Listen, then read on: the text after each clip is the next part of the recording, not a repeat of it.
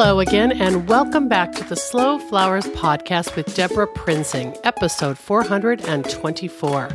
This is the weekly podcast about American flowers and the people who grow and design with them. It's all about making a conscious choice, and I invite you to join the conversation and the creative community as we discuss the vital topics of saving our domestic flower farms and supporting a floral industry that relies on a safe, seasonal, and local supply of flowers and foliage.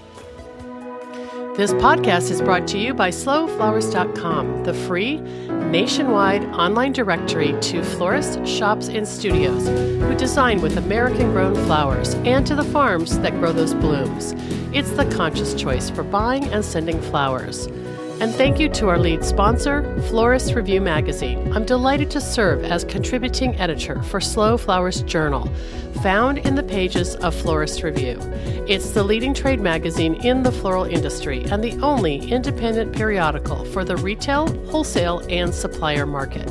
Take advantage of the special subscription offer for members of the Slow Flowers community at deborahprinzing.com, where you can also find the show notes for today's episode 424.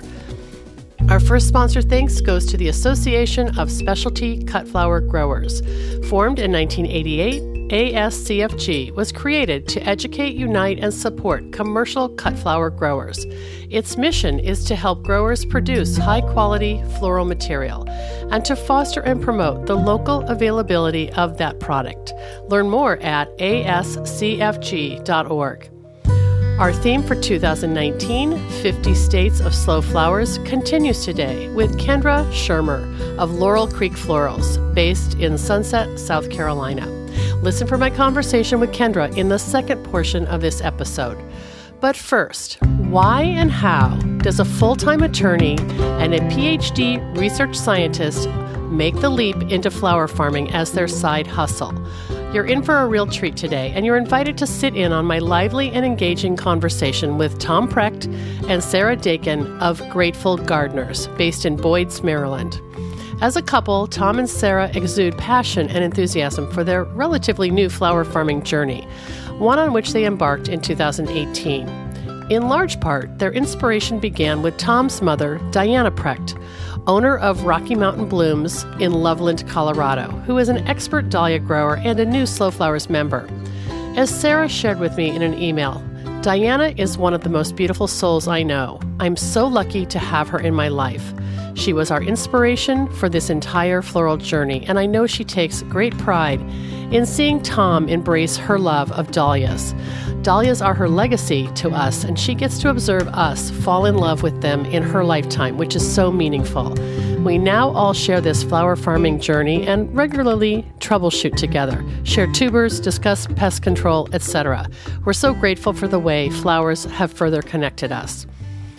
You will hear how Sarah and Tom balance their full-time, demanding, and stressful professions with co-parenting 3 children in a blended family, all while starting down the path of flower farming.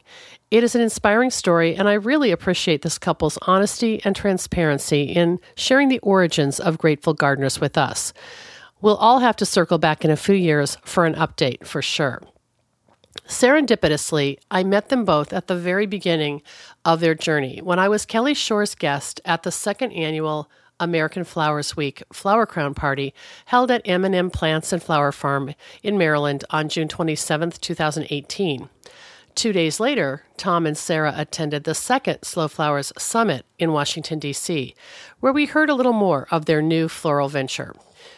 This fall, when I knew I would be traveling through the D.C. metro area en route to Holly Chapel's Flower Stock Festival in mid-October, I reached out to Grateful Gardeners to see if they were up for a visit. Tom and Sarah fetched me from the train station in Baltimore and took me to see their young Maryland flower growing operation.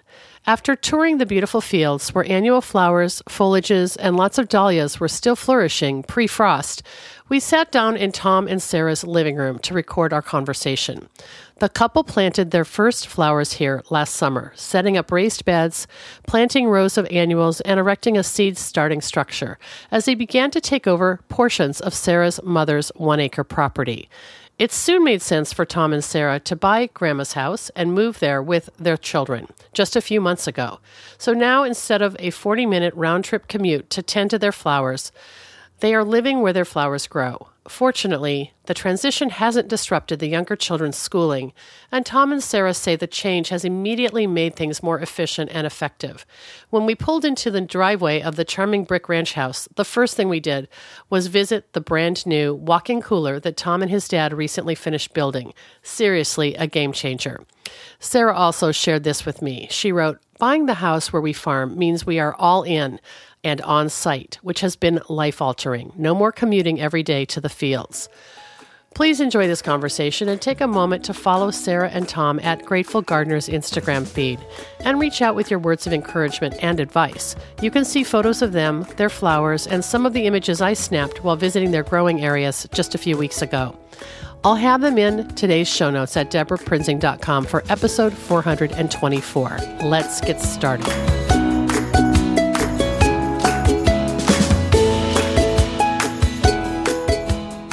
Welcome back to the Slow Flowers Podcast with Deborah Prinzing, and I'm so delighted today to be in person at Grateful Gardeners, a farm in Maryland, with my guests, Sarah Dakin and Tom Precht. Thank you both for welcoming me and giving me a tour. Thank you for coming. Yes, thank you, Deborah. Well, just to give you guys a little background, I'm on my way to Flower Stock, which Holly Chapel has in Maryland, and I had kind of a extra time today, and I started thinking, who do I want to interview? Whose story do I want to share on the podcast? And I met Sarah and Tom originally when you came to, right before the Slow Flower Summit in 2018 in DC. We met at a flower crown party that Sarah just reminded me about. And you guys just showed up checking out, what is this all about, right? Exactly.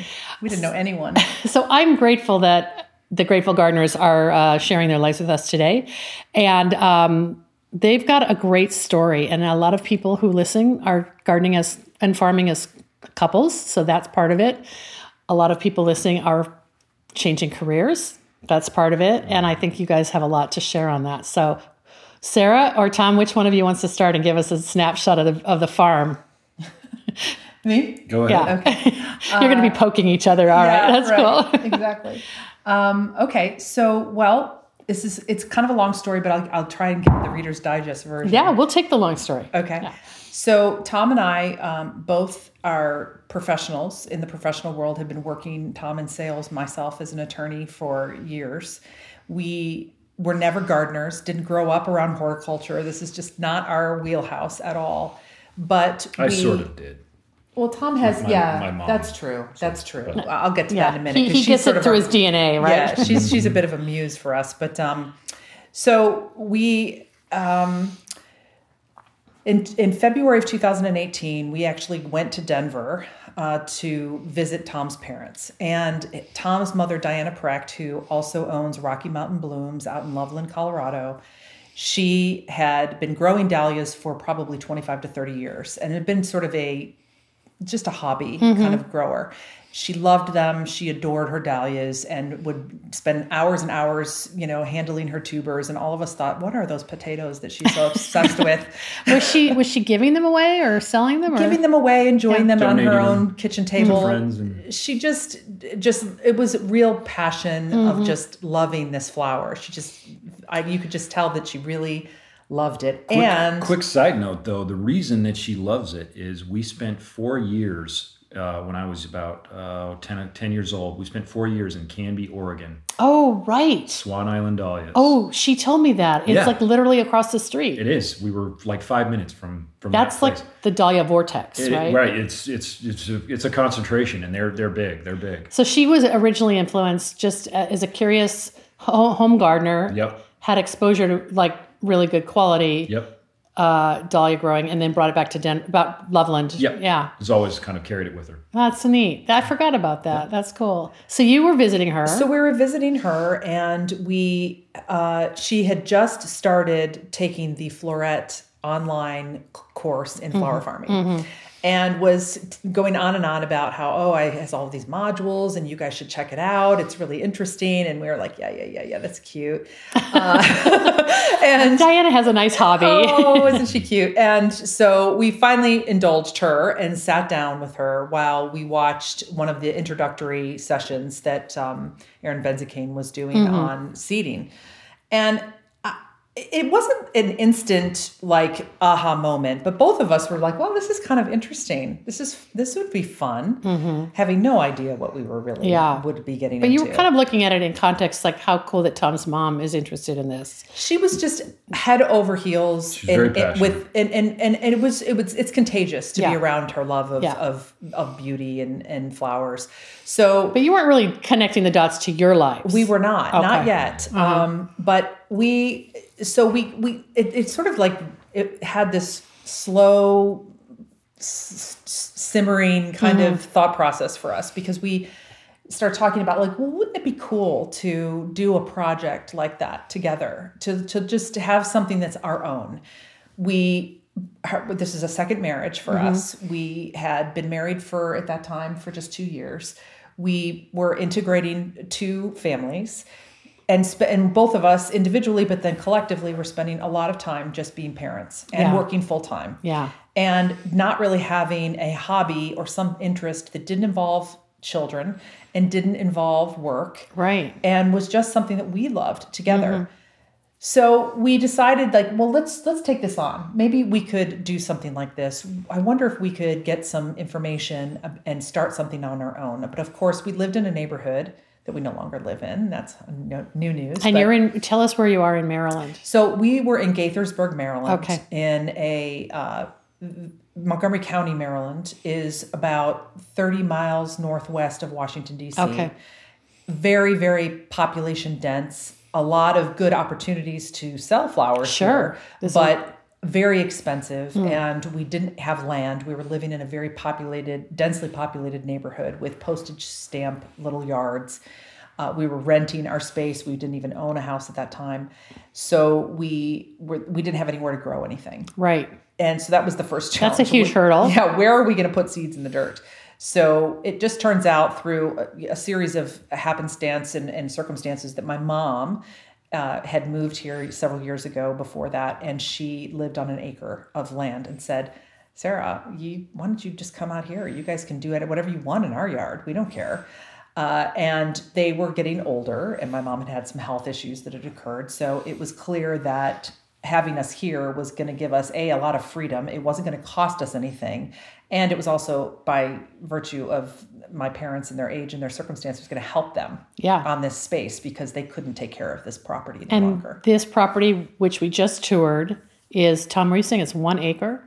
It's 1 acre. Okay. 1 acre total. Plus a house. Yeah. I'm not sure. Yeah. But it gave you the space that you didn't have last year. No, it's definitely, but I would say about a good quarter to a third, or maybe was already accessible to where we could till it, pull it, sod, actually plant beds. So that was like immediately you could just hit the ground running. So, and you did that last year, right? When you weren't living here. Yes, right. We weren't living here, and we were commuting every day. It was, probably 40 minutes round trip, 20 minutes one way. And that got to be really annoying, but we were passionate about it, so we were willing to do it. You got something started. Yeah. And when we first met, it was right at the beginning of the growing season. So you had barely just, like, what was your first crop that you planted? So we started at the recommendation of Floret, it was like to start with the easy stuff. We did cosmos, sunflowers, zinnias, and we decided we were going to do a few dahlias as an homage to Diana. Of course, we were going to have to try that, knowing that from her and just in general from the reading we were doing, they were a little more high maintenance, but we were going to give it a try. So we had just 2 little plots of space to try things on. We immediately knew that we were meeting some people very early on in flower farming, through our community, and knew that these were really interesting, cool people. That was also a big draw for us, that we knew very little, that it was going to be really important to get educated and to read and digest as much information just on how to grow things, but then also to talk to people. Right. People who know a lot more than we do. It's sort of the farming way of exchange of information pre-internet, right? Yes. I mean, how did people learn? Exactly. Oral tradition, really. Right, exactly. Pass it down. And whatever your mom could have taught you is from a completely different zone and you know, probably has some differences from Denver or Colorado. Yeah, to a here. lot of differences. Yeah. A lot of differences. And she's, you know, we're constantly doing that still to this day. We're always talking back Comparing and forth. notes. But unfortunately, there's some things where it's like her season is already ended. Ours could go for another 2 or 3 weeks, but it's definitely different. Yeah, different it's cool though. But I when you came, I think we had a brief conversation before you came to the Slow Flower Summit in Washington, D.C. last summer, and I was like, who are these eager, you know, polished people who want to become farmers? So you started making friends right away. Yeah. And amongst farmers and florists in this market, right? Yeah, we met Kelly Shore at a Flower Crown party where we first met you. Didn't know anyone there. There were some local farmers who now I would probably laugh because they were all there amongst us, but weren't talking to anyone because we didn't know anyone in the area.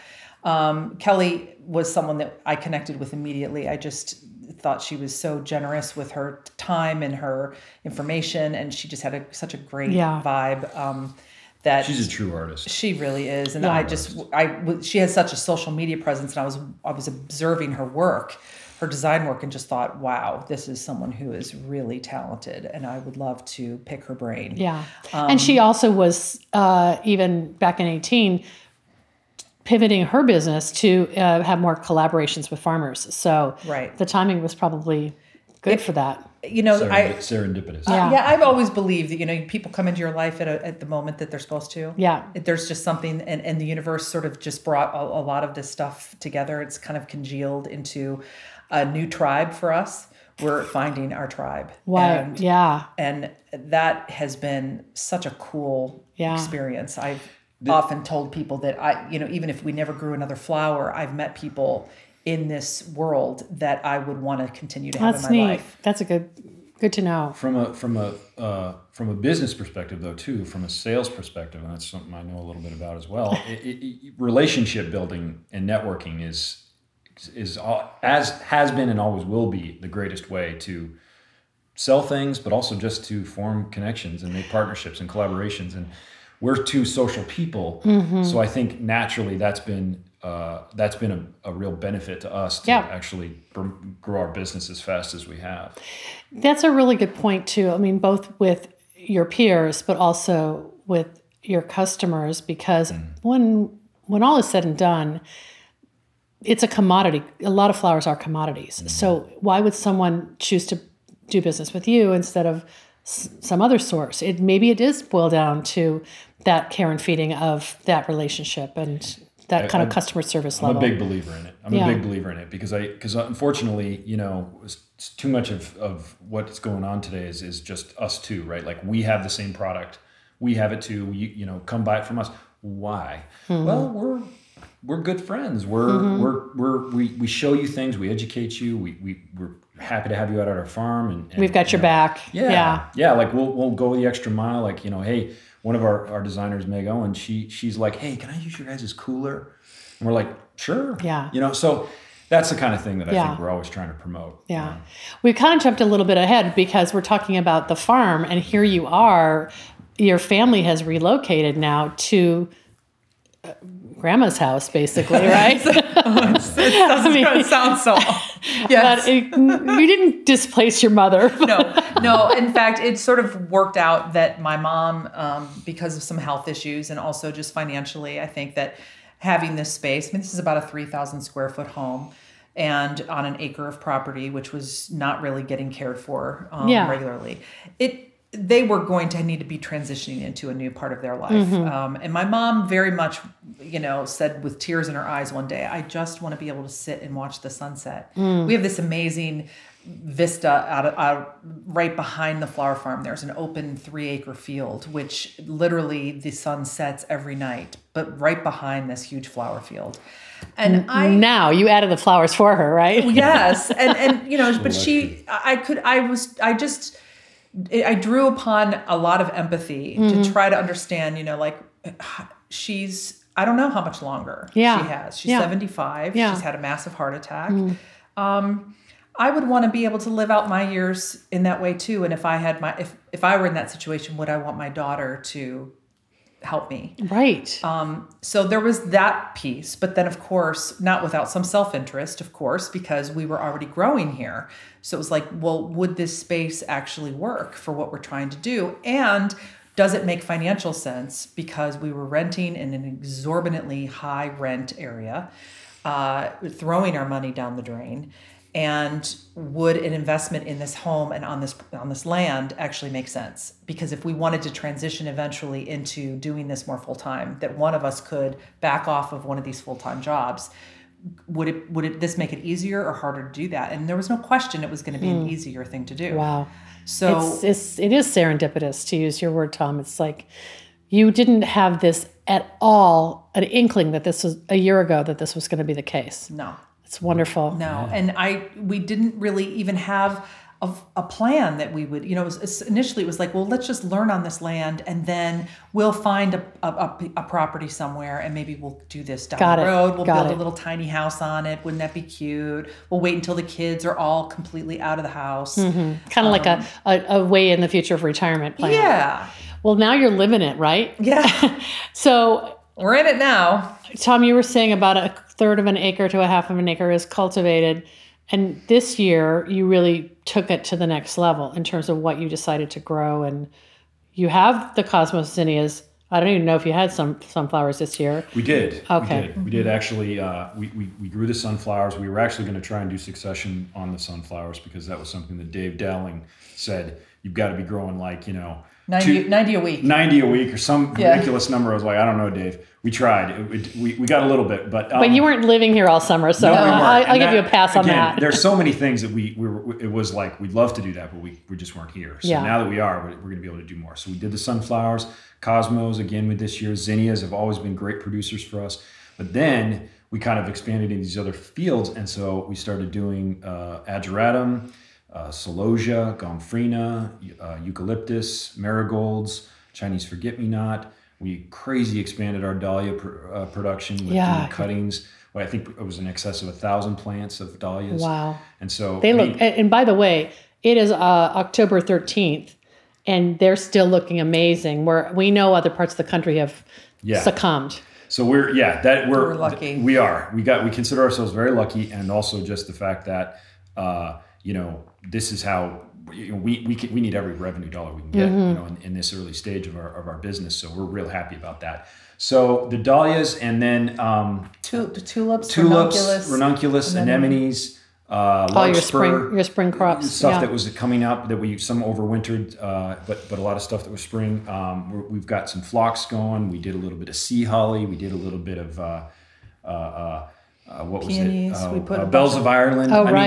Little, not huge amounts, but like we said, hey, let's try it, and it produced some stuff, and we sold some stuff. But because you're still trying to decide what are your core crops going to be. I think dahlias we know are going to be core crops. I think unfortunately we're coming to the conclusion that most farmers come to. If we're going to put this kind of backbreaking labor in, we're going to get the best dollar for our stem. Lisianthus is another example, right? Like, can we get $2 a stem for something?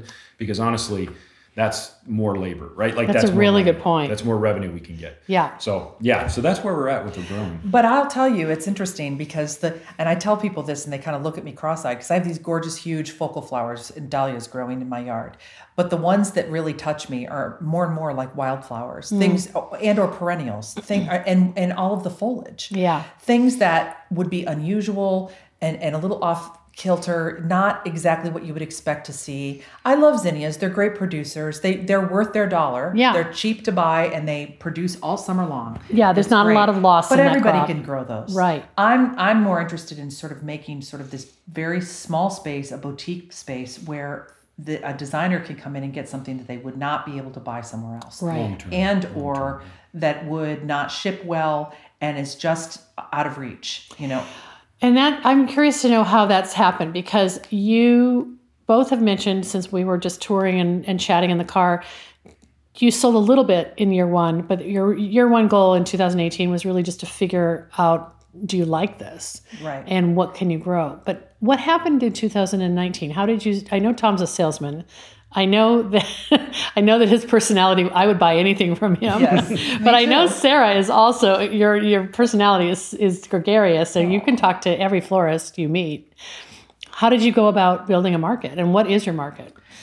Well, that's interesting because he is the salesperson, but I think that I'm probably more of the relationship generator of this business, which is ironic because I would think that it would be the other way around. But I think Tom really you complement each other. Yeah, she's more interested in design than I am, and I think that's made a connection with a lot of the designers. Sure. And we've been willing to go and volunteer with some of the designers. Yes. We've helped Kelly Shore. We did a wedding where we had another designer come in and help us, Tanya. I follow you on social media and I see what you are doing. I'm like, okay, well, that's yet another thing on your to-do list this week. Yeah, I have to say, in all honesty, 2019 has been a little bananas crazy for us. I mean, we bit off a lot this year, maybe a little bit more than we should have. But we also had a child graduating from high school. We went to Europe for 2 weeks in the middle of the summer. I mean, there were a lot of things that made it more complicating. I think you said yes to everything. We did. Okay. Yeah. I've been there before. And the next year we're going to have no. to get a little bit smarter about that because you do have to set some limits. Yeah. But yeah, I think that in 1 year we decided that it would be a great year if two things happened in 2019. It would be a great thing if we could get on Deborah Prinzing's podcast. I'm delighted to hear that. I am not kidding. That was a bucket list item that I told Tom in January. If we ever got on that podcast, that would be the best thing ever. Oh, that's so true. sweet. It's true. And so it was that, and it was if we could at least double our revenue. So what we've done this year is gotten on Deborah Prinzing's podcast. Check that box. And we have tripled our revenue. Wow. So, and you still have a few more weeks of income out there. We do. It could quadruple. Wow. We could get, dahlias being what they are, we could get another couple grand. So especially if nobody else has them. Right. Yeah. So the income, we can just talk generalities. Like your key markets are selling to florists. And then we drove by the Whole Foods here and Tom said, oh, that's where we sell flowers. Is that your other kind of channel then? Oh, sorry. Okay. No, we, so we have Whole Foods in Kentlands, and then we also sell to Dawson's Market in Rockville. And that's like a boutique kind of small scale. They want to be like Whole Foods, but it's more of a local kind of a market. But they've been super reliable. Wow. And they've always been buying from us. They bought from us last season, and they continued through this season. And we dabbled a little bit in trying to expand our Whole Foods. So we actually sold to the Whole Foods in Rockville as well for, I think it was like 2 or 3 weeks out of the season. It was a bit of a pilot thing, but we're definitely trying to expand that a little bit. Because the great thing about the grocery store markets is it's very reliable. It's not a ton of money, but it's super reliable. Every week we are able to ship out flowers. Are you selling mixed bouquets? So this is our little thing, our style, our signature, I guess you should say. We do mason jars.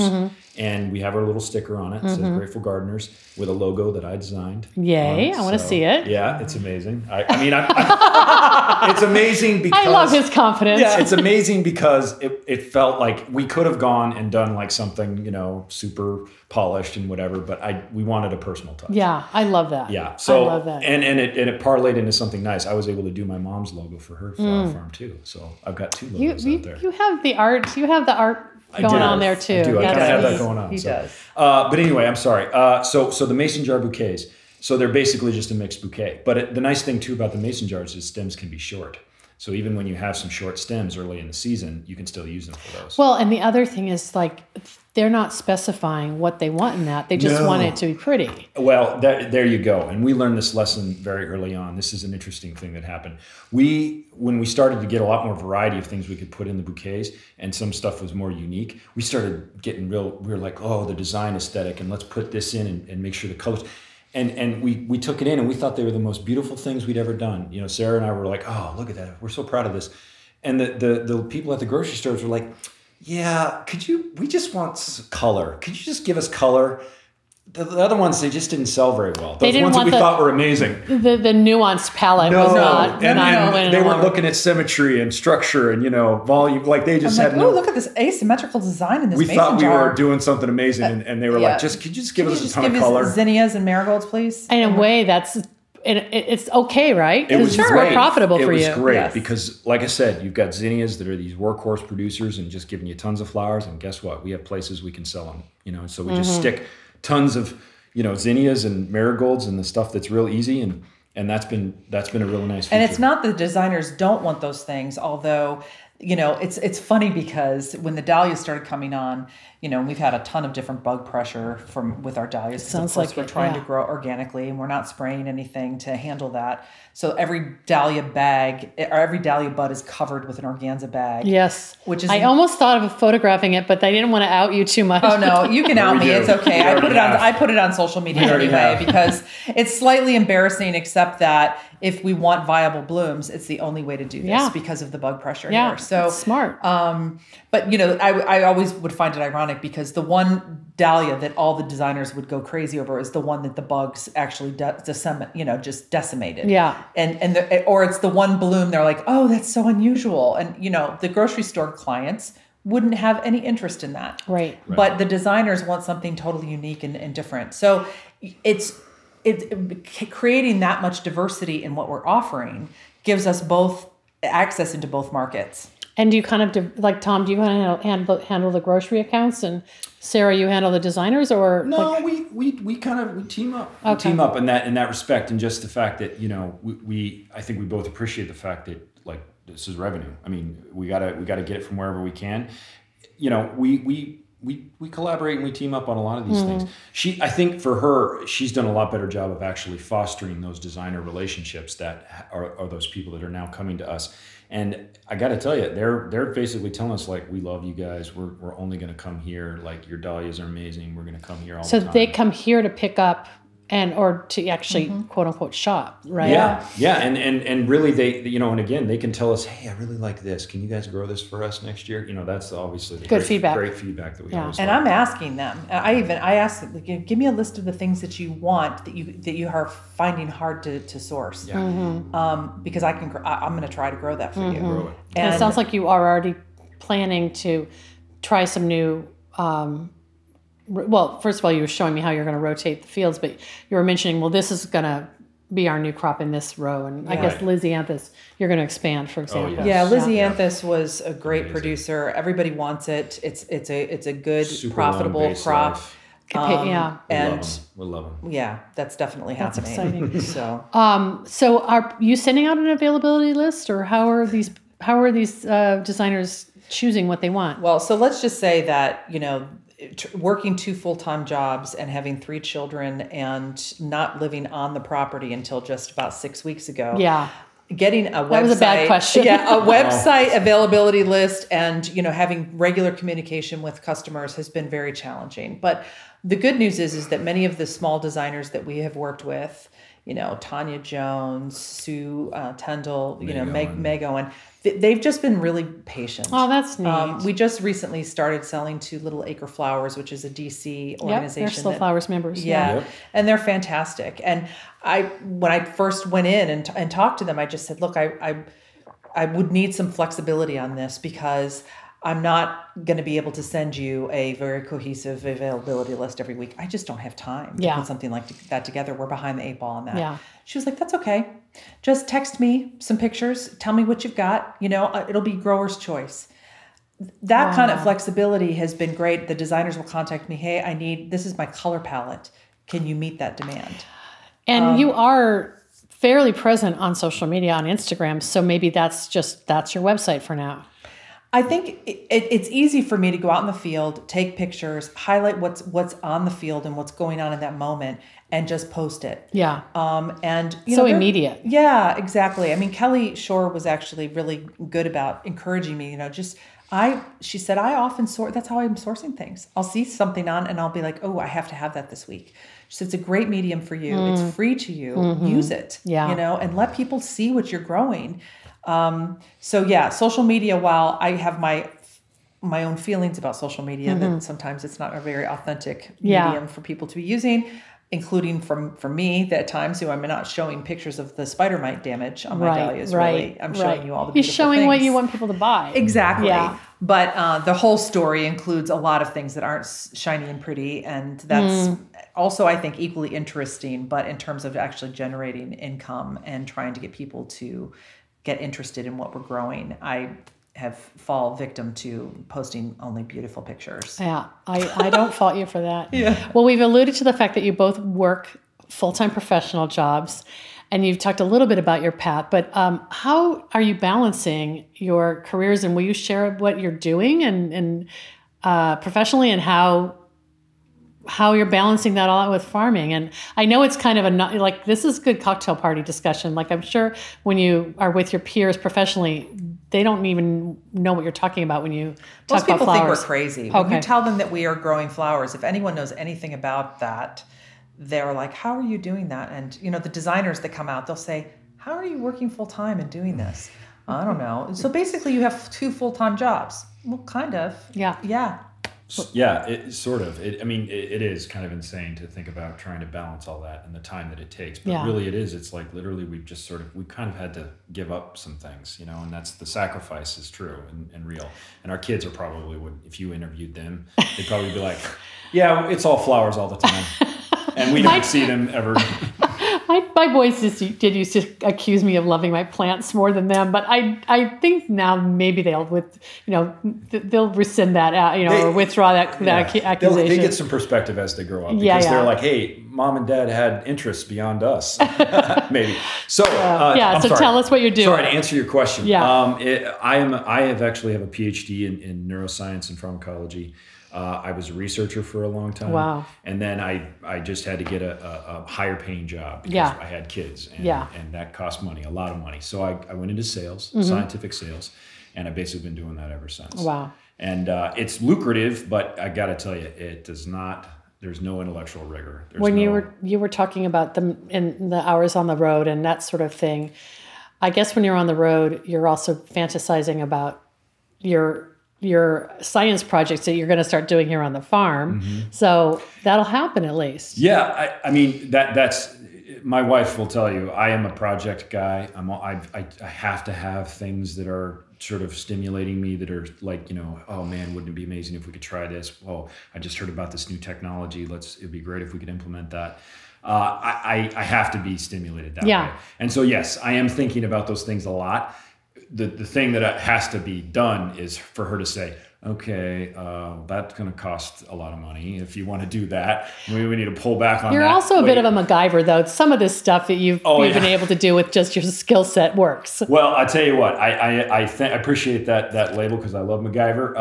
But my dad is really the other one. My dad is the OG MacGyver. The OG MacGyver. Yeah. The guy who sort of taught me everything I know. And I'm constantly, literally just the other day, I had him on the phone going, what in the hell would you do with this? Like, how would you fix this? Wow. So he's been great. And that cooler, too. Yeah. That cooler was all him. You just built a beautiful walk-in cooler. We did, and that was all thanks to him. So yeah, I'm definitely, that's an aspect that I bring to this team up, is that I can push us forward in that direction. And then she has the counterpoint. Okay. All right, Sarah, tell everybody what your day job versus your non-flower hours. So I am an attorney, and I've been practicing law for 22 years. So for the first 12 years, I was a litigator in child abuse and neglect cases. Wow. And for the last almost 10 years, I've been in the Internal Affairs Division of the Montgomery County Police Department and litigating police misconduct. So much pressure, so much intensity, and 180 degrees opposite of flowers, right? Like the people that I work with, when I tell them I do this, they think I'm crazy a little bit, but it's such a departure from who they see at the office. Right. It's probably alien. When I walk in with buckets of flowers sometimes to give to my fellow coworkers, they love that. Yeah. Right. But they're like, wait, where do you grow this? Wait, how are you doing that? When do you do that? Well, after I leave here, I go straight out to, change your clothes and farm. It's the best part of my day. Wow. So while it's been interesting because, when we first started this, I was like, oh, I would just quit my job tomorrow and do flower farming. And I still feel like it would be a journey, or it would be a destination that I would love to eventually end up in, if this could be profitable enough for me to do something like that. But I also have come to appreciate sort of the stability and the nice, solid 401k. Right. And having a revenue stream that is consistent, that I can count on, not having to be fretting all the time about where's the money coming from. Yeah, your anxiety is more about finding time. Yes. Versus maybe and so paying for seeds. Yes, I have an incredible appreciation for those who are like Leon and Carol Carrier of Plant Masters. I mean, they have raised 3 children and have their livelihood is contingent on how flowers are doing. Yeah, their greenhouses and fields are supporting the family. Yes, and so to be able to pull that off for 30 plus years is nothing short of miraculous to me. Because so I am definitely these kinds of people who are managing to do this are our heroes. You mentioned that you have mentors and role models that you're trying to take inspiration and lessons from in terms of how would you choose to run Grateful Gardeners. Mm-hmm. And it's also informed how we have chosen to do business. Yeah. So, yes, we're interested in making money. Obviously, you don't want to make an investment in a business without being profitable. But that's not the only reason we're doing this. I mean, this is a soul-fulfilling journey for the two of us. Right. And one that connects us as a couple, and we get to do something together. So there's been all these other sort of wonderful ancillary benefits from this business that have nothing to do with making money. Mm-hmm.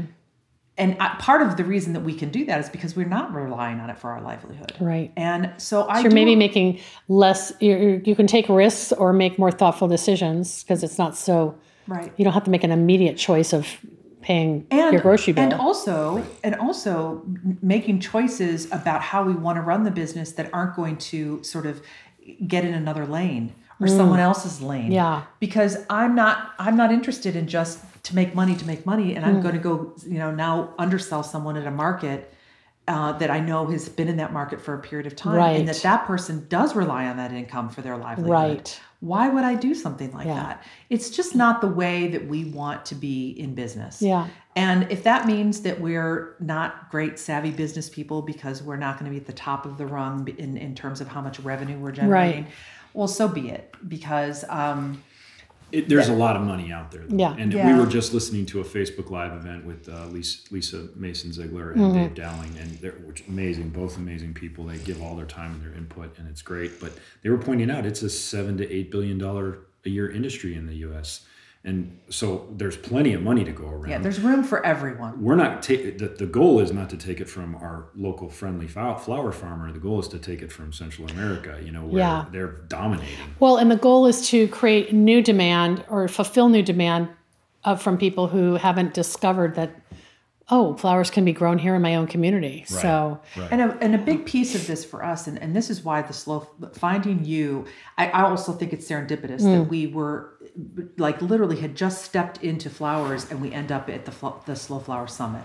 That because the educational piece of that, for us to get educated right from the start about, reading, Flower Confidential, getting educated about that whole process, what it meant to have these tariffs lifted, how did the political system actually, drive the recast market. Our whole floral marketplace. Right, and what's really happened, and then also just what are the growing practices in these other countries? What are they? How are they treating these flowers? All of these things just were a huge influence, and it felt like it also created a foundation for a purpose for this business. Interesting, yeah. Like you started it the way that is right for your personal values. Yes. But you had to you had to hit the ground running, and you did, obviously. But you were surrounding yourself with people who you knew would influence you in a positive way. It was the right introduction with the right information at the right moment. That's awesome. Because we didn't come to it later after spending a lot of time trying to I don't even know, break into markets that weren't really appropriate for us. Or I see this sometimes with florists who have had a long career, and then all of a sudden they've started to discover that sustainable, local, and seasonal practices are actually a smart branding strategy, but they've got to undo, years of habits or mechanics that maybe aren't green, and starting from scratch the right way is certainly gives you a heads up, especially leg because up. the industry, especially for brick and mortar florists, who I know are trying to make their living. Yeah. I mean, that's a hard gig to endure, but they, generally many of them are wholesaling. They're buying from wholesalers. Right. They get things delivered to them. They get whatever they can order, whatever they want, whenever they want it.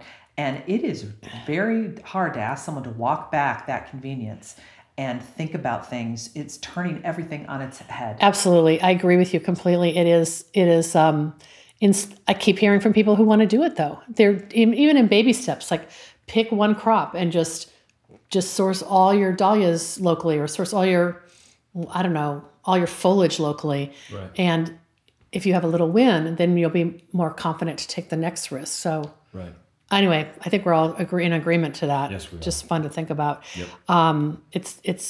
It's fun to think about where you're going to be in a couple of years when I come back to visit. Mm-hmm. And I'm excited to see too. I mean, I feel like the trajectory moving forward is definitely moving in the right direction. I feel like we've been able to maintain a certain level of integrity in how we're running this business and the way that we want to generate relationships. That will never change. Yeah. That will be like sort of the foundation upon which to build. And I just feel that I've already experienced this in other areas of my life, but it's coming true here too, is that you generate people come to you, the type of people that come to you, based on what energy you're putting out into Absolutely. the universe. Yeah. You find the right people, the right customers, the right clients.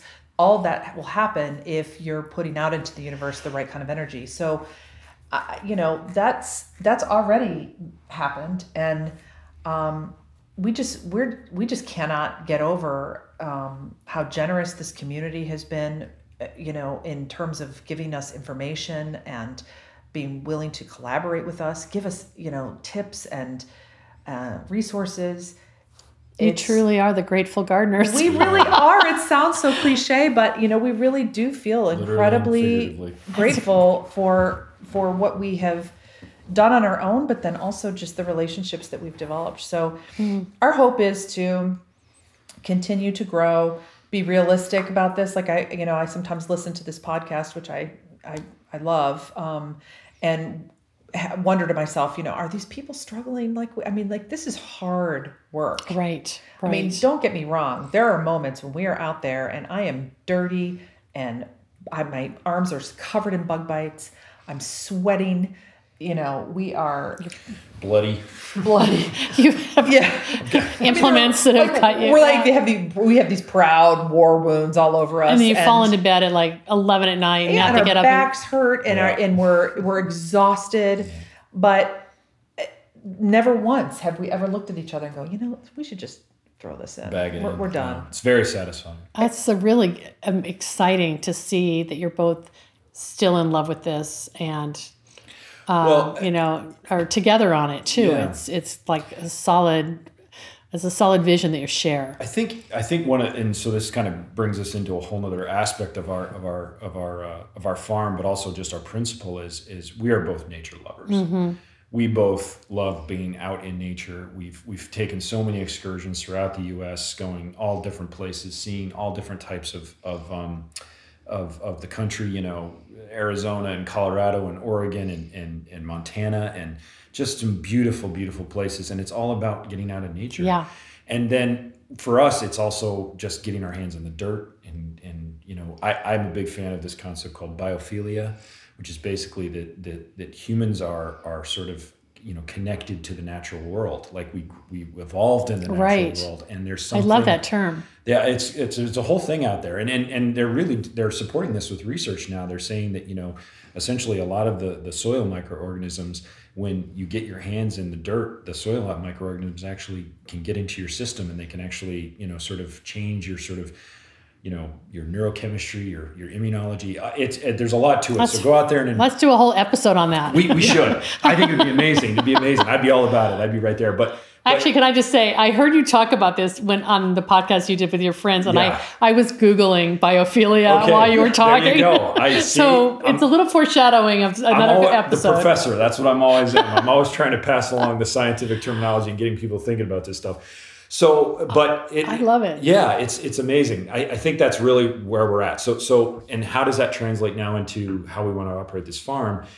We strive to be as green as we possibly can be. We strive to maintain organic certification. We're not haven't certified, but we kept the practices up so that when we do apply, it'll be the easiest path. Yeah, they won't come in and say, "Hey, you've been using some chemicals." It'll be done 5 the homework, years before you'll have to be able to get the certification. So, as green as we can that way.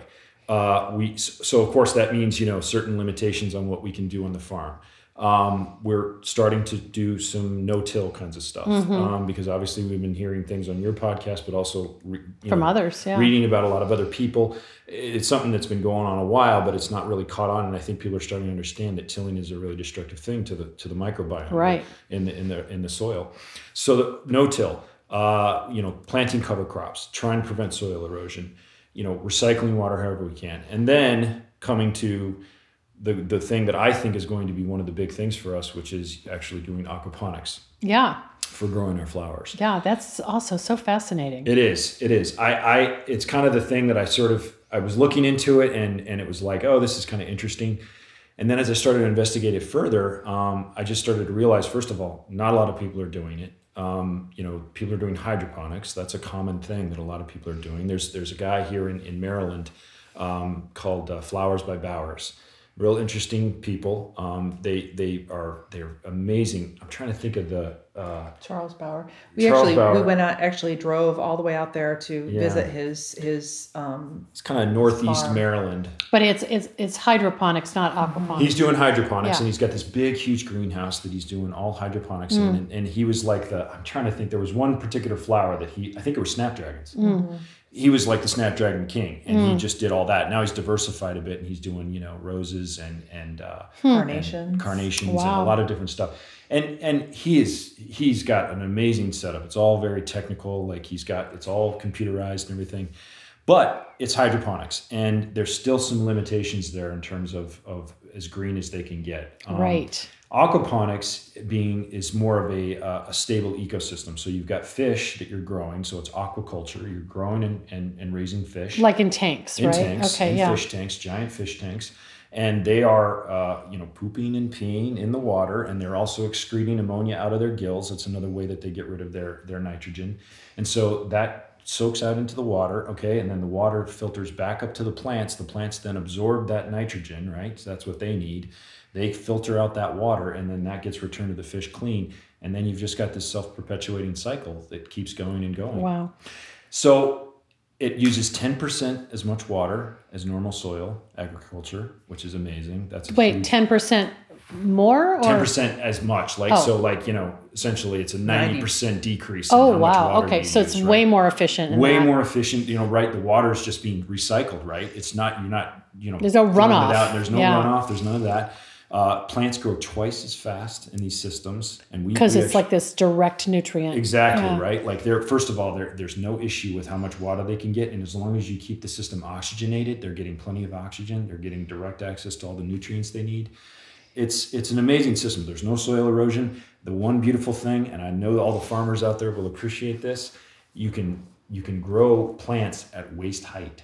So no more bending over to snip your flowers. Because when we were talking about this earlier, and Sarah's saying this is, maybe a big issue for people as climate continues to change. I didn't think about the aging farmer and how that could be like an ergonomic thing. Exactly. Well, so and by the way, no weeding. Yeah. Because there's no weeds.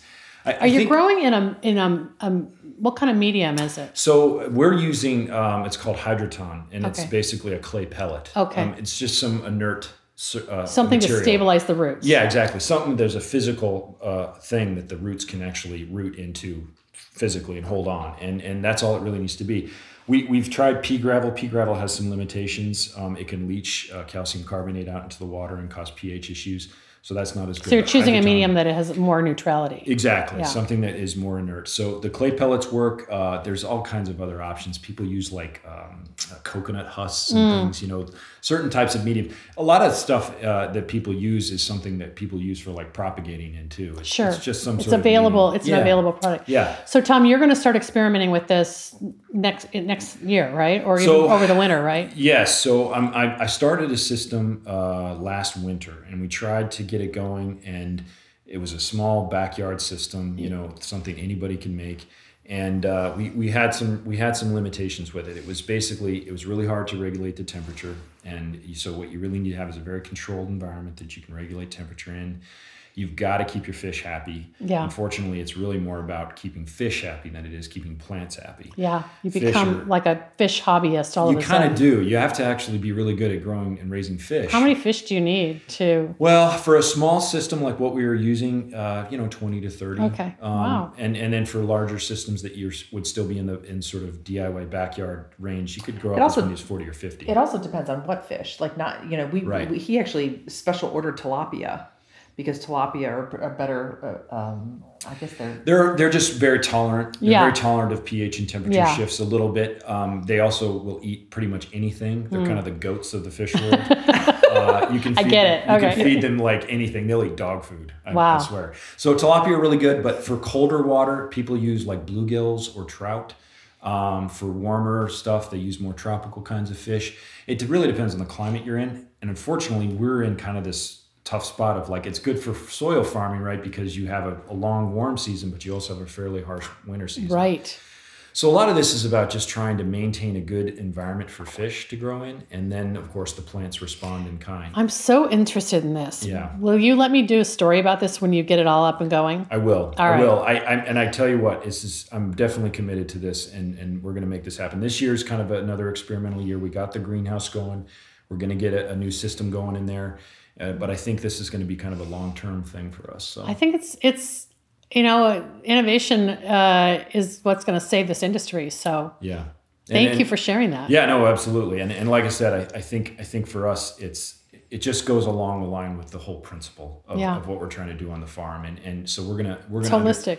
We're gonna undertake a lot of different practices like this. I think we're just gonna always be exploring ways that we can be better stewards of the environment. So. Yeah, that's a really big thing. I think that Tom, one of the things I love is that I always am kind of razzing him about his projects.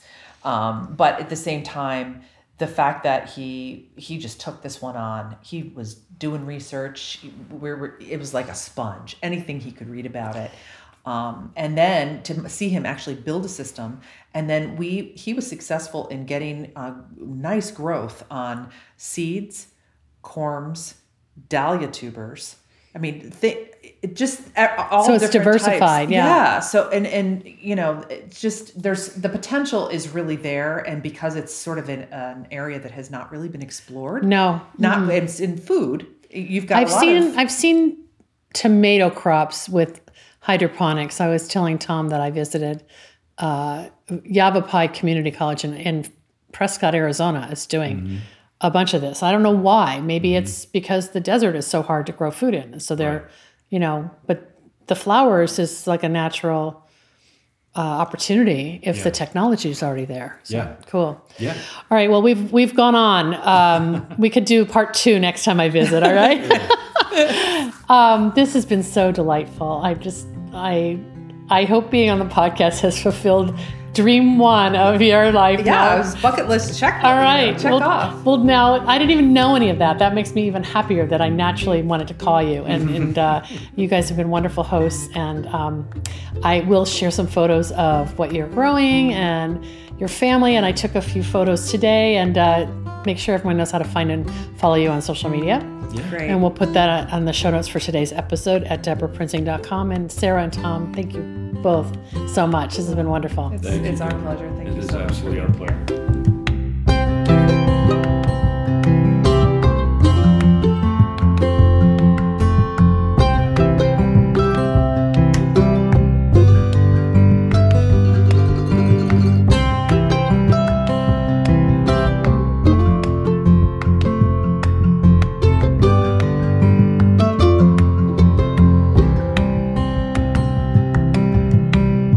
Thank you so much for joining my conversation today with Tom Precht and Sarah Dakin of Grateful Gardeners. Interviews like these reinforce my belief that the Slow Flowers podcast is an ideal vehicle to share inspiring voices and personalities with the broader floral community. I'm humbled that you have taken time to listen today, and I invite you to share your feedback in the comments section of today's show notes at deborahprinzing.com. Our next sponsor spotlight goes to Longfield Gardens, which provides home gardeners with high-quality flower bulbs and perennials. Their online store offers plants for every region and every season, from tulips and daffodils to dahlias, caladiums, and amaryllis. Check out the full catalog at Longfield Gardens. That's longfield-gardens.com. I'm so excited to get my recent order into the garden very soon. In addition to planting tulips and narcissus, I'm adding anemones for the first time, so stay tuned. I'll be sure to share photos of my anemone crop next spring in the Slow Flowers Cutting Garden. Now let's take a virtual visit to South Carolina and meet Kendra Shermer of Laurel Creek Flowers. Kendra is an event florist and flower farmer who describes her aesthetic as naturalist floristry that is consciously sourced and infused with whimsy. Originally hailing from the Appalachian Mountains of northwestern New Jersey, Kendra spent most of her childhood making snow angels or romping barefoot in the woods looking for fairies in the wild columbine blooms.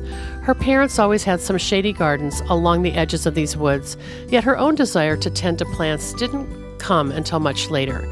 After attending Bard College and studying photography and environmental studies, Kendra lived in Nashville for almost 9 years before meeting her farmer man.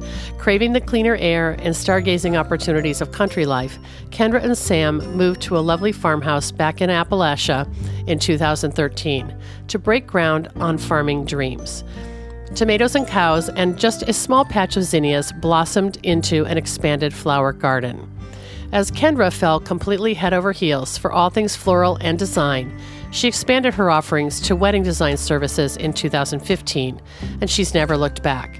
Kendra seeks inspiration from designers all over the world and saves new ideas to bring a unique take on design to her clients. She's always adding new seed packets, too many really, to the wish list and popping in interesting perennials on any scrap of property she can dig into.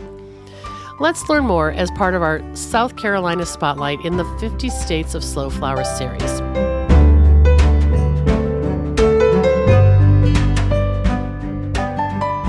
Hey, I'm so excited today to continue our series, 50 States of Slow Flowers, which we're doing for 2019. And I'm really excited to be introducing our South Carolina guest. Kendra Shermer owns Laurel Creek Florals in Sunset, South Carolina. Hi, Kendra. Hi, Deborah.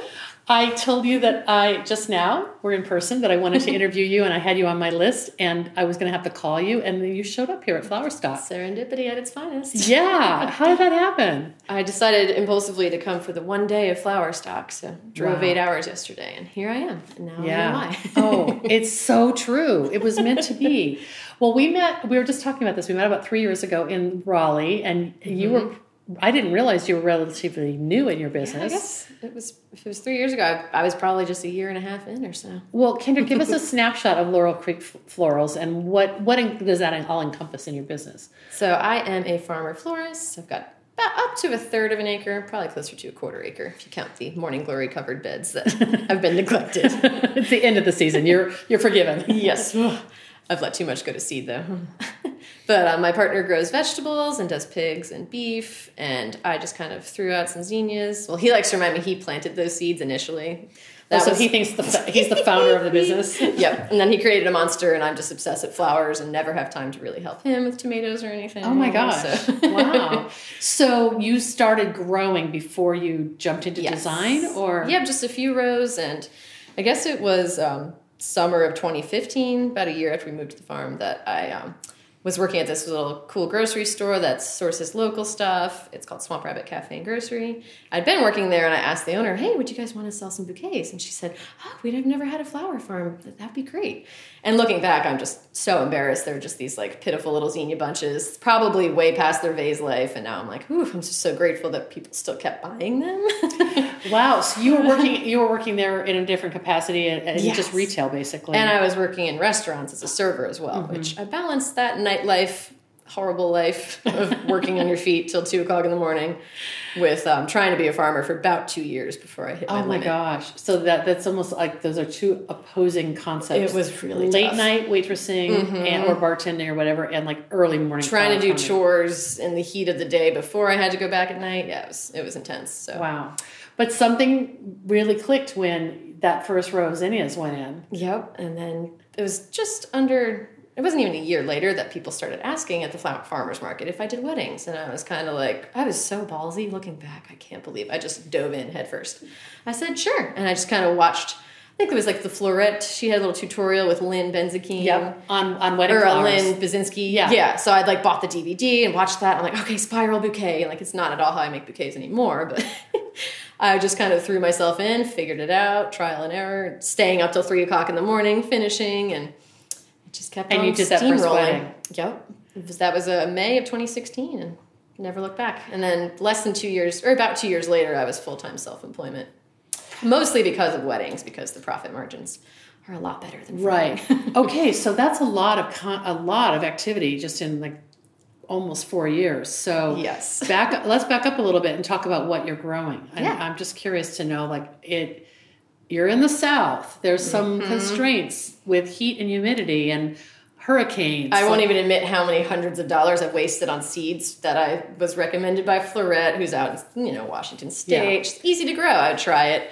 I remember direct sowing some Nigella in May and thinking, oh, it came up, but it was ragweed seedlings. Oh no! So I was weeding ragweed seedlings out before I learned. So looking back, I'm just like, oh my gosh, I had no idea what I was doing, but that's how we all start. I think a lot of people were all, sort of like gardening, you're so regionally specific. Yeah. I can see where you read a great blog and you get ideas, but Yep. then you still have to trial it for your own That's region. my first advice to newer growers who reach out to me or new friends who are like, how do I do this? I'm like, don't listen to anybody who's in England or on the West Coast, like what they plant and when. You have to learn, get cool flowers. Lisa Mason Ziegler's book will change your life. Yeah. And just take those lessons to heart. That's true. That's true because Lisa's in Virginia and her climate is very close to South Carolina. She's still even a little cooler, so like we have to fudge her recommendations and plant even later. But I've also just learned by torturing and killing many hundreds of plants, like what I can get away with when it comes to What are your key crops that you're growing now? the staples like cosmos and zinnias, stuff that doesn't ship well. Okay. I'm not a purist when it comes to my wedding sourcing, but I try to be as transparent as possible. Like my captions with my Instagram posts will often say 85% local. It's all just a gut number. It's not actually like counting every stem because I'm not very diligent at stem counting. But See well, first of all, I'm impressed that you're telling people that. I'm also impressed that early in the game you figured out in order to serve the bridal market or the wedding market, you had to be flexible about sourcing. And I fantasized about being just like Jenny Love, but I'm not a diligent enough farmer to really make that happen. Your core flowers are what you grow, and then you fill in. And I wouldn't even have the courage to go get a wholesale license and buy from a wholesaler. But that's been a process too. And I reached out to a couple designers pretty early on and asked them looking back, I'm kind of like, oh, I can't believe I was ballsy enough to do that. Like, where did you source this? Or how would you do this? Or I even tried to ask, like, how would you price? Just because I didn't want to be the farmer who was undercutting. So I was trying to not be that guy. Right. But looking back, I'm kind of like, I guess that was kind of not like the most polite thing to do. Like, what would you do if some newbie called you and asked you about your pricing? I have sent my pricing brochure to a couple newer flower farmers who are interested in weddings because I'm like, oh dear, if they're charging $25 for a centerpiece, like they need to know that's not okay now. In my marketplace. Yeah. I'm pretty open book like that, and I think that's been well received. I don't think anyone's offended by that. No, I think that's really true in both flower farming and floral design. I had some flower farmers tell me a couple days ago that they were trying to be conscious of not being the ones at the farmer's market who had the lowest price. Yeah. I love collusion between vendors at markets. So. I know it's technically illegal, but why not? we have a term called crop planning in the circles that I run in Seattle. It's not price fixing and it's not collusion. It's like being intentional about the market prices. Yeah. So how would you describe your aesthetic? I love watching your feed. It's so playful and you're very confident and bold with color, maybe more so than your typical wedding designer. That's been since day one. I had for a while. I wouldn't ever get any of the blush weddings because I think people thought I didn't do that. I'm like, I can do it all. Like, you can send money my way. I can do all white, but I had a lot of jewel tones up front, and it just having the garden. There's always something colorful, so I don't agonize over having a well curated feed that's all the same colors, or like adding a filter that neutralizes things because I can't stand that. It has to be true to nature colors. Hashtag no filter, and you don't care about the grid. I don't. It's so refreshing. I'm going to post what I want to post. And I'm like, all right, if I did like 3 of the like arm shot, I call it, where I'm just holding the bouquet, you see my forearm. I'll try to not do 3 of those in a row with my beautiful Columbine tattoo. Yes. Oh, yeah, I love it. The first flower I ever loved. Wait, it's the Columbine tattoo, and we're looking at her arm here, folks. And what did you say it was? It's the first flower I ever loved. Oh. The little wild Columbine. Oh, it's not exactly the type of Columbine that I grew up stylized. Yeah. Hey, speaking of growing up, did you grow up in South Carolina? No, not at all. Where did you grow up? I grew up in rural New Jersey. So okay. Appalachia, but zone, whatever. The other end of it. Yep. And I think of New Jersey, I think of Northeast, but yeah. I was the northwestern part of the state, like 7 miles from the border of New York. Okay. And New York City was actually technically, you have to go southeast to get there. So. Yeah. But people always think that New Jersey is just like a big suburban shithole. a suburban feeder into Manhattan. Yes. Yeah. But I was from the mountains, and it's pretty redneck out there. Wow. What did you think you were going to do when you grew up? If you had told me I was going to be a florist, I would have laughed in your face. I really had no idea. But there was the growing side and just like putting things together and then seeing colors that I was excited about. And then I just started following all these designers. And when I realized I was scrolling on Pinterest for hours looking at design work and agonizing over my seed choices when I was shopping, I was like, I think I found something here. I was actually shopping in the Geo Seed catalog when I quickly memorized most of the Latin names of what I grow, and it was like really quick. I got a C+ in college level biology, by the way. I was a great student. But something clicked. Just something about memorizing the Latin names of what I was growing came very quickly. So I think that was just a sign. That's so neat.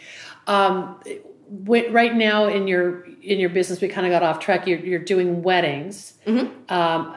Wedding, and what scale of wedding design are you doing? I kind of break it up into just personal flower orders. I have a lower minimum for those, or no minimum right now. Mm-hmm. And then what I call full service weddings, that's where you get me with, I'll rent you those big old urns and the gold stands. That's the stuff that I need to rent the U-Haul for and the budget. So you have an inventory of things that you rent out. I do. Yeah, my partner's getting kind of annoyed that I'm taking over the barn with it, but it's bringing me more business. So I keep telling him, like, it's just part of what I do. So. And what percentage of your business is wedding and event work? As far as my profits go, I guess the sales, a large portion of it. Yeah. My other outlet is mostly just still selling through the grocery store in Greenville. So. And this is the grocery store that you originally offered the crummy bouquet of zinnias to. They loved it. Everyone loved it. But and now what are you giving them? Much larger bouquets and probably the same number of stems, but as far as the wingspan of the bouquet, they used to be like these little mounds of tiny little Persian carpet zinnias. And now you're giving them more juicy stuff. Lots of foliage, lots of sparkly fillers. Is Laurel Creek Florals on the branding for those bouquets? Or? I staple my business card to all those sleeves. Uh-huh. I was going to do stickers, but they're pretty expensive, and I hate sticking things on straight. So. And you already have. I just staple the business card. People could save that if they want to email me for weddings. And does that happen? Yep, I still get a lot of people who inquire saying they found me because it's not private. So. And I'm just curious about. I feel like there's a lot of agriculture in South Carolina. Is there a general atmosphere of people being interested in local flowers? In flower farming? It has expanded exponentially in I'd say the last 2 years. Okay. The first year, the bouquet sales were a little slow, and now it's like, as soon as I drop them off, they're sold out within a couple of days, which the store is always kind of like hungry for more. And I'm like, I like that because I don't want the ones I drop off Sunday to sit there till Thursday. Right. And then I bring new ones. So you're sticking to one delivery a week? I try to. It's also, I have a full hour drive one way, so it's really hard for me to do, quick little drops of a few bundles here and there. I'm always trying to maximize my miles in the car. So it's probably why you're not doing CSAs or subscription business. I tried the CSA a little bit, but it didn't sell that well either. People are just the commitment of having something weekly or bi-weekly. I did the bi-weekly for a year, and people would keep forgetting what week they'd pick up. Then they'd be asking me for refunds, and I'd be like, you signed a contract that says no refunds. So that was it was almost as many emails as some of my smaller wedding orders for, $15 a week. And I was like, this is just not worth it. Yeah. So. You tried it. Yeah. You tried it. If I had 3 acres under cultivation and I had a ton of product to move, that's a different story. But yeah. I'm more of like a boutique farm. I save all the sparkly bits for my wedding designs. That's what keeps me excited about doing weddings. Mm-hmm. And then whatever I have left over goes to the grocery account. That's cool. That's very cool. So are you kind of winding down? We're here in the middle of October. Is your season coming to a close for growing? Not just yet. Growing, I have a lot of cleanup to do, but I still have a good handful of weddings, and I'm pretty tired. I'm trying to get some of my friends to come out and volunteer. I have like 3,000 plugs waiting on me at home. Oh, so it's like you're barely finishing up the season and you're already having to pivot too. Our long growing season is pretty exhausting. Yeah. I almost wish I were a farther north zone because if you're not really trying to plant a bunch of stuff in the fall and you really take winter time off, you get more of a vacation. But I basically take off like 3 weeks in January, and then it's already time to start sowing again. Then it's got to hand watering those little soil blocks every day. What do you have, just before we wrap up, I want to know, what do you have new planned for next year? I've got a couple hundred butterfly ranunculus corms I'm very excited about. Oh, yummy. That one color, it's like bright red, then it fades to that coppery bronze. Yes. I'm so excited for that. Wow. And will you start those indoors on heat pads? I should be soaking them in the next week or two, I think. Wow. But it's been so hot. It was 98 degrees less than 2 weeks ago. So climate change is really throwing wrenches in the whole follow by the book plan. And I really wish I had another 10 years of growing under my belt before the weather started getting so wacky. But yeah, that keeps life interesting. That's probably one of the biggest variables for people in the coastal South. Yeah, it's just the swings can be so severe and just vulgar. Like you can have these deep hard frosts and then it's 75 degrees in February for 2.5 weeks. So all the shrubs wake up. Like spirea, we have huge bushes around our 100-year-old farmhouse. Almost 3 years in a row, I barely could get anything because they would get blackened by the frost. They would start budding in mid-February and then mid to late March, it would hit 20 degrees again and they're toasted. That's too bad because that's like free money. Or as my mother-in-law used to say, cash money. Yep. As I'm cutting off the bushes, I say, thank you, Birdie, to the woman who built our house 100 years ago. I hope they last for you this year. Yeah. Kendra, I just love spending time with you. This was such a treat that we ran into each other and didn't have to do this over Skype. And thank you so much. I just love sharing your story. Will you share some photos of your beautiful flowers and this aesthetic, this non-pastel, non-blush aesthetic we're talking about? I do have a few recent bouquets that I'm the most proud of. So good. Pushing myself. Oh, good. And we'll get a photo of your tattoo, of course. Thanks a lot.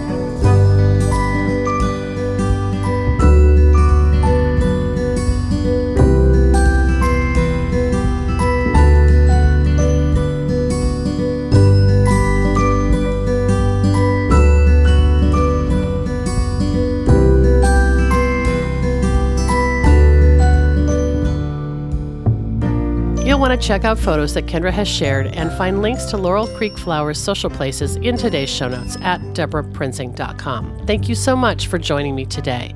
The Slow Flowers podcast has been downloaded more than 532,000 times by listeners like you. Thank you for listening, commenting, and sharing. It means so much. As our movement gains more supporters and more passionate participants who believe in the importance of the American cut flower industry, the momentum is contagious. I know you feel it too. I value your support and invite you to show your thanks with a donation to support my ongoing advocacy, education, and outreach activities. You can find the donate button in the column to the right at DeborahPrinzing.com. Our final sponsor thanks today goes to Johnny's Selected Seeds, an employee-owned company that provides our industry the best flower, herb, and vegetable seeds, supplied to farms large and small, and even backyard cutting gardens like mine.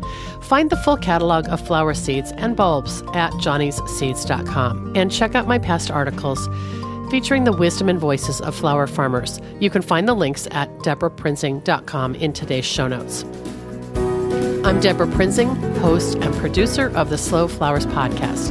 Next week, you're invited to join me in putting more American-grown flowers on the table, one vase at a time. And if you like what you hear, please consider logging onto iTunes and posting a listener review.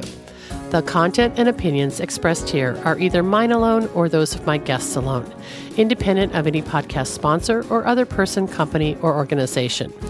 The Slow Flowers podcast is engineered and edited by Andrew Brenlin. Learn more about his work at soundbodymovement.com.